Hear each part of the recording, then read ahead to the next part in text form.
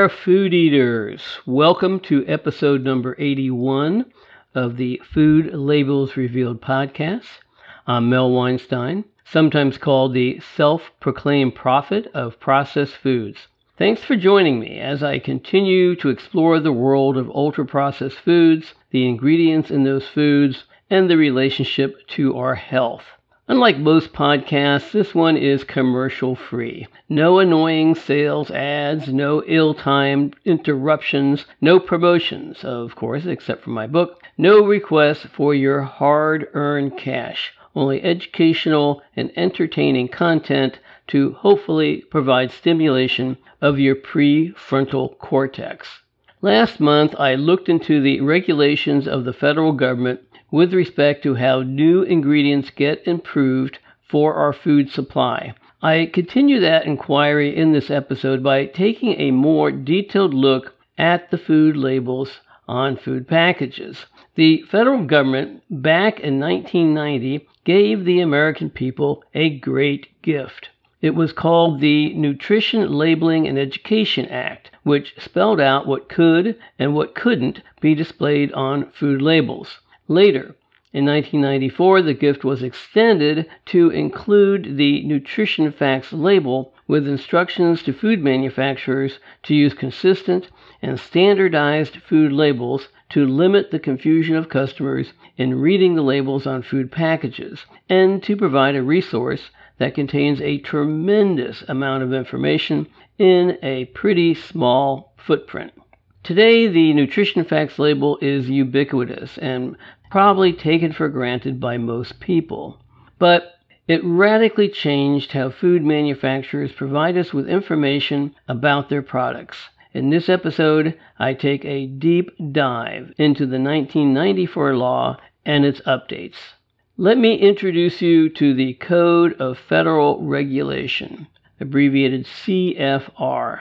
The official legal print publication containing the codification of the general and permanent rules published in the Federal Register by the departments and agencies of the federal government. It's one thing to pass a law, and a whole other thing to craft all the rules and regulations to flesh it out and enforce the law. In this case, that was the job of the Food and Drug Administration. Of course, we know it as FDA. The portion of the CFR that I'll address here is called Title 21, Chapter 1, Subchapter B, Part 101. And yes, I actually spent hours and hours looking through it. Only a dedicated nerd like myself would dare take on such a feat. I figuratively entered the belly of the beast, the arcane and mind-numbing Part 101, entitled Food Labeling. First, the document is massive, hundreds of pages. Second, it's not very user-friendly. It's an outline form with multiple references, very specific verbiage, and convoluted language.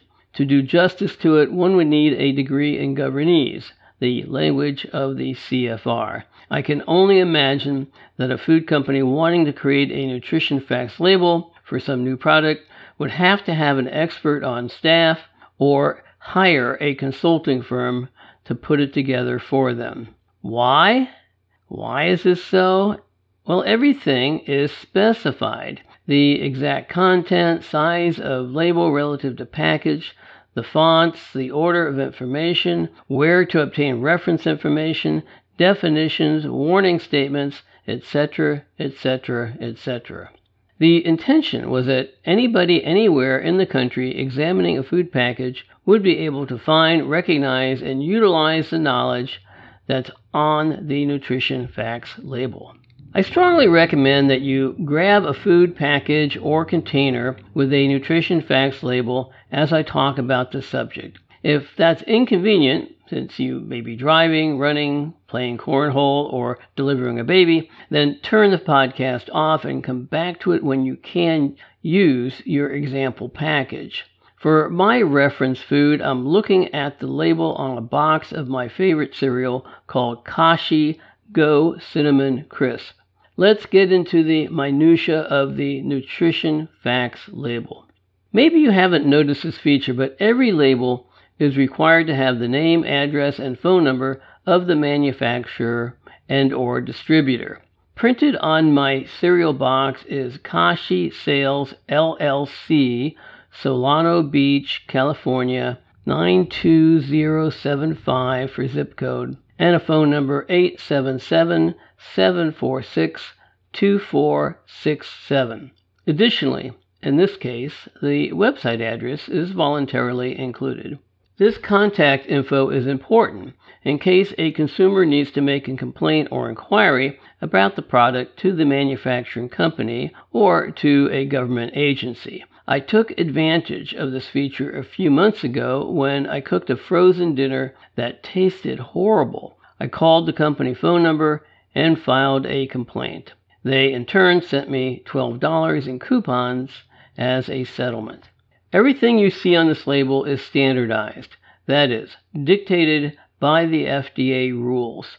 Some print is bolded, for example, the serving size, calories, certain nutrients like total fat, cholesterol, sodium, total carbohydrates, and protein.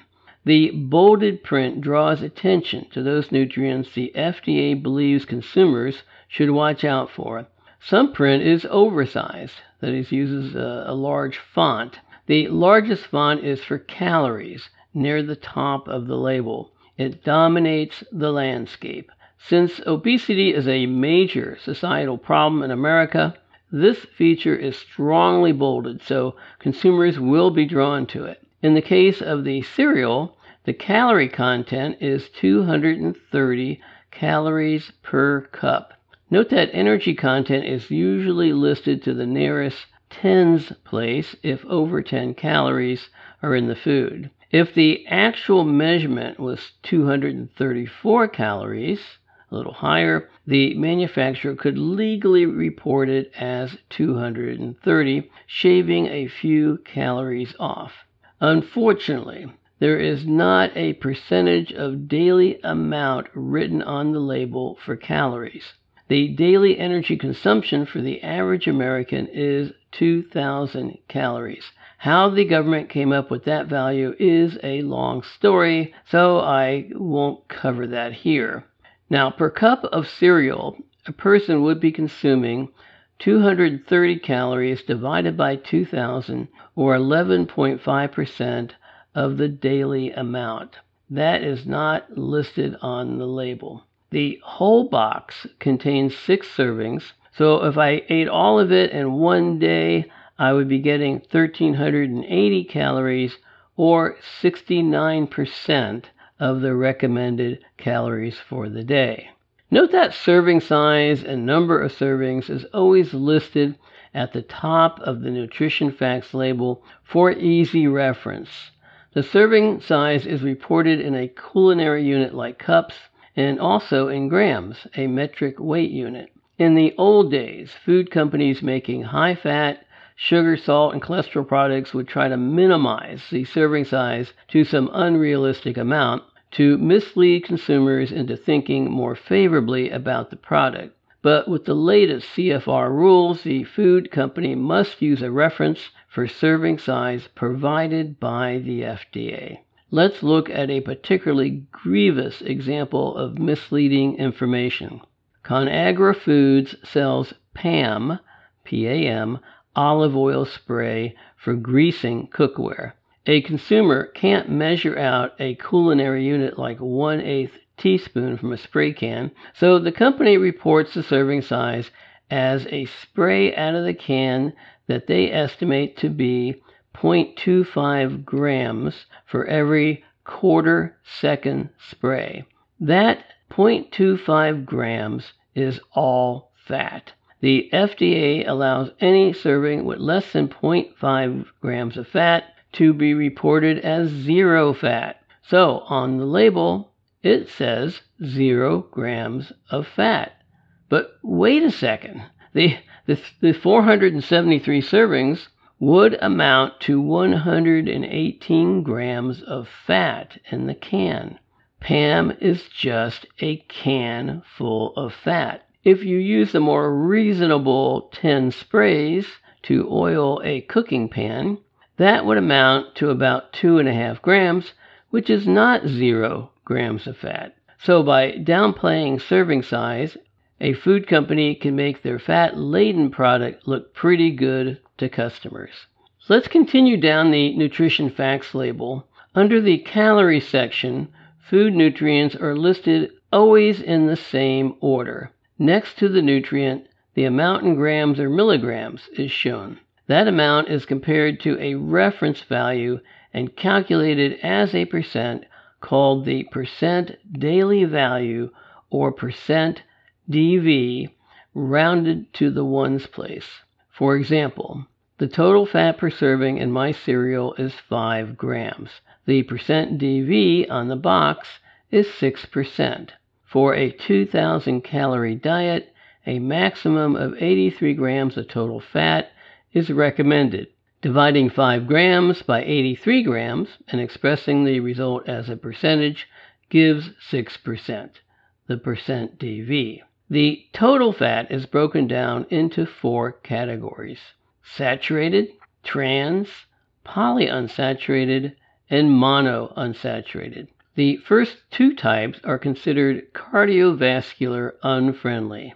Their amounts are required on the label. The last 2 are healthier fats and are not required to be recorded on the label. In this case, there is 1 gram of saturated fat in a serving. The percent DV on the box is 5%. For a 2,000 calorie diet, 20 grams of saturated fat is allowed. Dividing 1 gram by 20 grams and expressing the result as a percentage gives 5%. That is the percent DV. There is 0 grams of trans fat, so the percent DV on the box is 0%.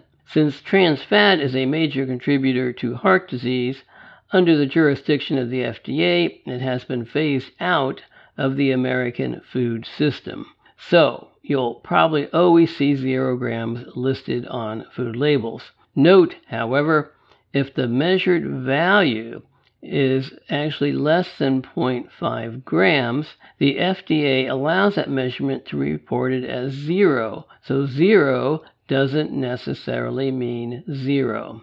Continuing, there are 2 grams of polyunsaturated fat and 2 grams of monounsaturated fat. DVs for these nutrients are not required, so they are not listed on the label. All the fat types should add up to the total fat amount, which in this case is true. You have 1 plus 2 plus 2 grams equals 5 grams. Listed under fat is cholesterol. There is none in the cereal since no animal products were used as ingredients. The daily value for cholesterol is 300 milligrams. Next comes sodium at 180 grams per serving with a percent DV of 8%. For a 2,000 calorie diet, 2,250 milligrams of sodium is allowed. Dividing 180 milligrams by 20 to 50 and expressing the result as a percentage gives 8%. That is the percent DV. By the way, assuming there were no other sources of sodium in the cereal, you could multiply 180 milligrams by 2.5 to get the amount of salt, which turns out to be 450 milligrams of salt per serving. Following sodium comes the amount of total carbohydrate at 40 grams per serving with a percent DV of 15%. For a 2,000 calorie diet, 267 grams of carbohydrate is allowed. Dividing 40 grams by 267 grams and expressing the result as a percentage gives 15%. Again, the percent DV. Several categories and subcategories of carbohydrates exist. Fiber is a form of carbohydrate that is not readily broken down in the intestines, but serves as an important nutrient for gut health. There are 11 grams of fiber per serving with a percent DV of 38%. For a 2,000 calorie diet, 29 grams of fiber or more should be consumed. Dividing 11 grams by 29 grams and expressing the result as a percentage gives 38%. That is the percent DV.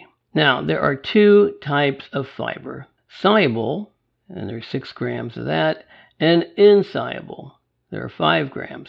In the gut, soluble fiber dissolves in water to form gel-like solutions, which feed the good gut bacteria to help maintain a balanced microbiota for optimal health. Insoluble fiber, as the name suggests, doesn't dissolve but sticks to other materials in the colon, helping to slow the digestive process and leading to softer, bulkier, and regular stools. All good things. It also helps to remove toxic materials from the digestive tract. There are no daily values for soluble and insoluble fiber. One reason might be that fiber is very difficult to quantitatively analyze.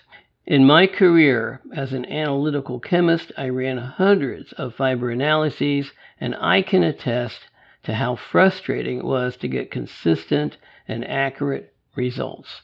The nutrition label reports the total amount of carbohydrates. In the cereal, there are 40 grams per serving. Sugars are an important category of carbohydrates. There is no daily value for total sugar. Instead, the total sugar is the sum of the sugars naturally found in the cereal plus added sugars. Added sugars, for example, might be cane sugar, molasses, corn syrup, solids, etc. The value on the label for added sugars is 11 grams. A few years ago, the FDA created a rule to track added sugars separately since they were thought to greatly contribute to the obesity epidemic in America. The amount of added sugars on the cereal label is 9 grams. For a 2,000 calorie diet, no more than 50 grams of added sugar should be consumed. Dividing 9 grams by 50 grams and expressing the result as a percentage gives a percent DV of 18% for each serving of cereal. If you add up all the carbohydrate grams per serving, that is dietary fiber plus total sugars, you don't get the total amount of carbohydrates as mentioned before, which was 40 grams. Instead, the sum comes out to be 22 grams. Why the difference? There are other carbohydrates present in the sample, for example starches, which are not accounted for on the label. The last nutrient to track is protein. There are 13 grams of protein per serving with a percent DV of 20%. For a 2,000 calorie diet, 65 grams of protein should be consumed. Dividing 13 grams by 65 grams and expressing the result as a percentage gives 20% DV. To complete the nutrition facts label, a listing of vitamins and minerals and their percent daily values is provided. Only the following nutrients are required to be listed on the label: vitamin D, calcium, iron, and potassium. Any other nutrients present are voluntarily provided by the manufacturer. For the Kashi cereal, the additional nutrients reported are phosphorus, magnesium, and zinc. At the very bottom of the nutrition facts label, the manufacturers are required to provide a definition of percent daily value, which, of course, everyone in America has memorized by now, right? In addition to the nutrition facts label, the product must list the ingredients in order of preponderance by weight. If an ingredient amount is 2% or less of the total weight, the manufacturer is allowed to place them at the end of the list in any order they choose, provided the less than 2% notation precedes them. This rule is probably a nod to those manufacturers who desire to reveal as little as possible about their formulation, like the flavors and the spice amounts. So copycats would have difficulty reverse engineering the product. In the following statements are some rules that you may not be aware of as regards the nutrition facts label. If the word sugar is found in an ingredient label, it always refers to sucrose, which is extracted from either sugar cane or sugar beets. Some people don't consume dairy products. If a food label declares a product as non-dairy, there may still be ingredients in the product derived from dairy. For example, sodium caseinate made from casein, a dairy protein. In that case, the manufacturer must include a descriptor such as, quote, a milk derivative, unquote, to warn people. Loose food is not exempt from the rules. If a food does not come in a package with an affixed label, for example, bulk items in bins, then the merchant shall display the appropriate information at the product location, or the information can be available in a booklet or binder at a point near the location of the item. The term serving size relates to the amount of food customarily consumed at a sitting by people who are 4 years or older. The rules are different for products marketed to toddlers and babies. This next section I call false zero declarations. I've mentioned this earlier in the podcast, but a zero amount on the label for a nutrient doesn't necessarily mean that the nutrient is not present in the food. The following rules apply. Foods that have an energy content of less than 5 calories per serving may be expressed as 0 on the nutrition facts label. Label declaration of cholesterol information is not required for foods that contain less than 2 milligrams per serving. For sodium content, if the food has less than 5 milligrams in it, then it too can be reported as 0. For carbohydrate content and total sugars, if the food has less than 0.5 grams, the content may be expressed as 0. For fiber, if the food has less than 0.5 grams, the fiber content may be expressed as 0. Fiber isn't just what is naturally found in food. The FDA allows the following additives to be counted as fiber: beta-glucan soluble fiber, psyllium husk, cellulose, guar gum, pectin, locust bean gum, and hydroxypropyl methyl cellulose. When total sugars are determined, the sum can include contributions not just from sucrose, but also from glucose, fructose, and lactose. The listing of sugar alcohols, for example, mannitol, xylitol, or erythritol, on the nutrition facts label is voluntary unless some claim is made on the food label related to sugar alcohols, for example, reduced sugar. If a food product is directed towards children of 1 to 3 years of age, then the daily energy intake will be 1,000 calories, not 2,000. Manufacturers are responsible for the analysis of products for declaration on the nutrition facts label. For a given test, for example, grams of fat, at least 12 samples need to be tested, which are to be taken from 12 randomly selected shipping cases. The manufacturer must keep records of all the data collected to verify the declared amounts on the label. Those records must be kept for at least 2 years in case the FDA needs to review them. Only restaurants that are part of a chain with 20 or more locations using the same name must provide nutritional information on menus and menu boards. At this point, the only requirement for information on menus is the calories per menu item. However, the following nutrient amounts for standard menu items must be available in written form on the premises and provided upon request. These include total calories, calories from fat, total fat, saturated fat, trans fat, cholesterol, sodium, total carbohydrate, dietary fiber, sugars, and protein. Regarding claims on food packages, usually shown on the front of the package, such as low sodium, zero sodium, sugar-free, no added sugar, calorie-free, 0 calories, light, reduced, and less or more claims, the FDA has specific rules for using such claims that the manufacturers have to follow. This next section is about warnings on labels. The FDA requires warnings on some food packages that address specific diets. If a food contains protein that contributes to more than 50% of the total calories, then you'll read this on the label.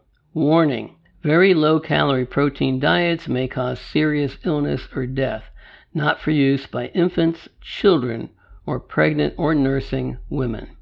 Excess iron consumed by children. Warning: accidental overdose of iron-containing products is a leading cause of fatal poisoning in children under 6. Foods containing psyllium husk as a fiber additive. Notice: this food should be eaten with at least a full glass of liquid. Eating this product without enough liquid may cause choking. Do not eat this product if you have difficulty in swallowing. Juices that have not been treated to prevent, reduce, or eliminate pathogens. Warning: this product has not been pasteurized and therefore may contain harmful bacteria that can cause illness in children, the elderly, and persons with a weakened immune system. The term salt-free may be used on a label only if the food has no sodium. This rule is necessary so consumers don't think that salt-free means no sodium, since sodium can show up in other ingredients. In relation to meat, the term lean may be used provided that the food contains less than 10 grams total fat, 4.5 grams or less saturated fat, and less than 95 milligrams of cholesterol relative to the reference amount. In relation to meat, the term extra lean may be used provided that the food contains less than 5 grams total fat, less than 2 grams saturated fat, and less than 95 grams cholesterol relative to the reference amount.